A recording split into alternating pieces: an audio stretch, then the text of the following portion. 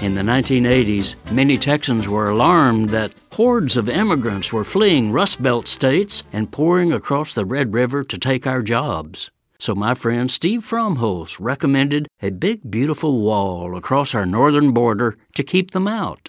But Fromholz, a popular singer-songwriter and renowned political sprite, was ahead of his time in the political sport of wall building.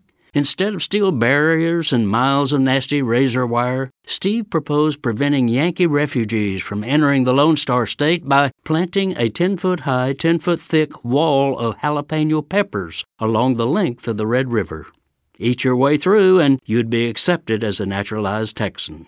I thought of Steve's impishness when I read that Nikki Haley, Ron DeSantis, and other Republicans were concocting a whole new xenophobic bugaboo to goose up their anti-immigrant demagoguery.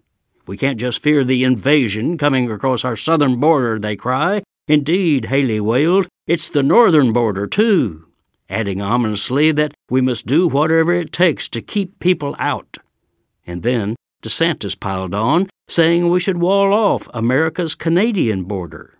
Meanwhile, nearly all residents living along that 5,500-mile boundary fear the political wallmongers more than the imaginary threat of foreigners surging across illegally. People have always been coming through Canada, says a clerk at a general store in far north New Hampshire. Scoffing at the silly political hype, she says, I don't think the residents are really worried.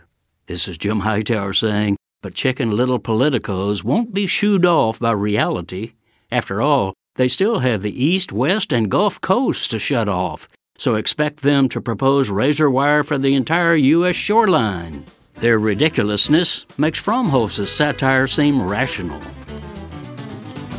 The Hightower Radio Lowdown is made possible by you subscribers to Jim Hightower's Lowdown on Substack. Find us at jimhightower.substack.com.